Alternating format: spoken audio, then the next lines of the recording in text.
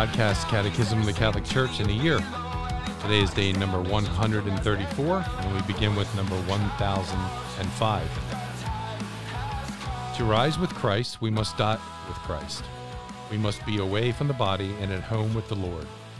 In that departure, which is death, the soul is separated from the body. It will be reunited with the body on the day of the resurrection of the dead. It is in regard to death that man's condition is most shrouded in doubt. In a sense, bodily death is natural, but for faith, it is in fact the wages of sin. For those who die in Christ's grace, it is a participation in the death of the Lord, so that they can also share his resurrection. Death is the end of earthly life. Our lives are measured by time, in the course of which we change, grow old. As with all living things on earth, death seems like the normal end of life. That aspect of death lends urgency to our lives. Remembering our mortality helps us realize that we have only a limited time in which to bring our lives to fulfillment. Remember also your Creator in the days of your youth, before the dust returns to the earth as it was, and the spirit returns to God who gave it. Death is a consequence of sin.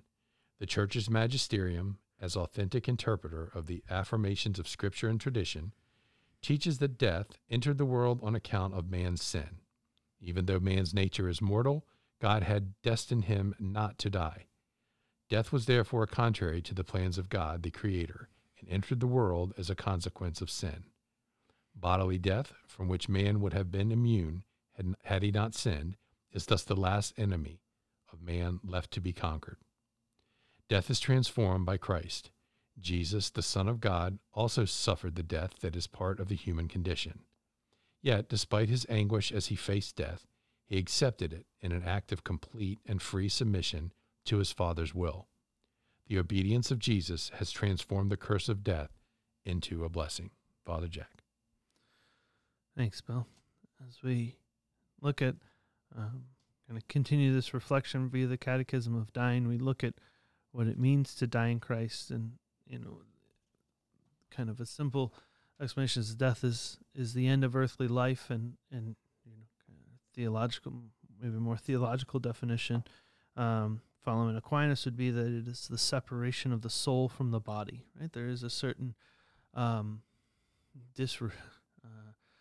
disrepair, but a certain incompleteness to the unensouled body, or for lack of better, or the dismembered soul, right? The separation of these two posits that make up man kind of leads to a fact that there's a great imperfection, right? It is not how we were meant to be or live or any of that kind of stuff. We were meant to be an ensouled body. That is where man is most fully alive. It's where we glorify God at its height. So we have to see, if we see death in that, just kind of, it's a little bit cold, I get it, but in that fact that it is the soul leaving the body, there is a certain sense in which we can start to recognize that it's not a statement that the body is bad and the soul is good, or the soul is bad and the body is good, or it's that they work together, and only together do they work.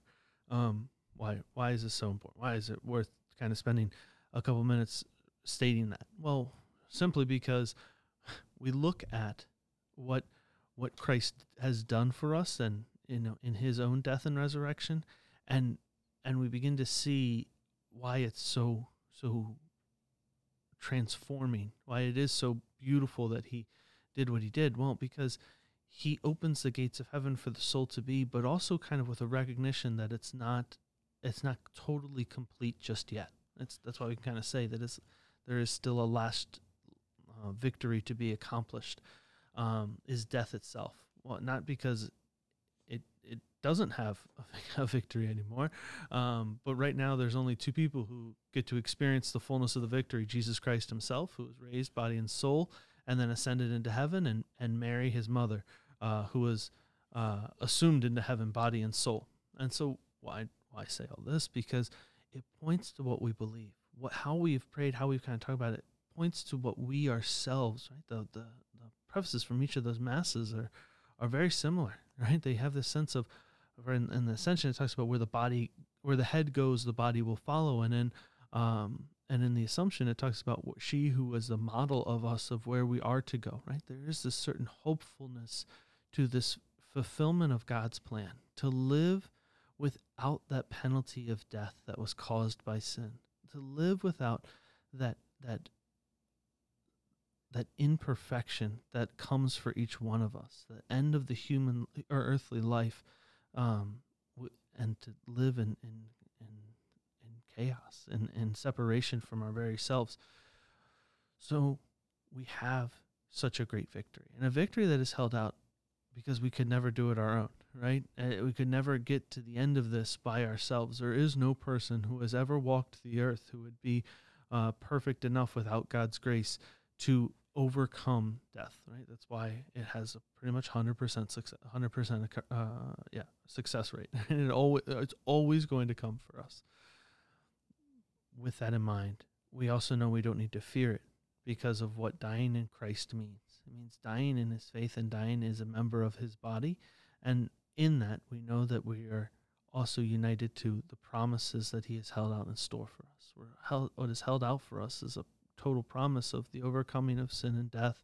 It is the overcoming of this separation of our very selves, and that is what we have such great hope in. It's because of our faith, because what faith gives us proof to understand. We're able to say, as we look into the end of our human life, or end of our earthly life, we're able to look and stare at it and say, "Oh, death, where is your victory? Oh, hell, where is your sting?" Right? There's nothing left to be afraid of, not because our life is so great right now, not because our life is something that we ourselves have created, but because Christ and his grace, Christ through the victory he won on the cross, holds out for us the key to the victory, the accomplishment of all that we hoped for, that perfection that has been promised to us into eternity.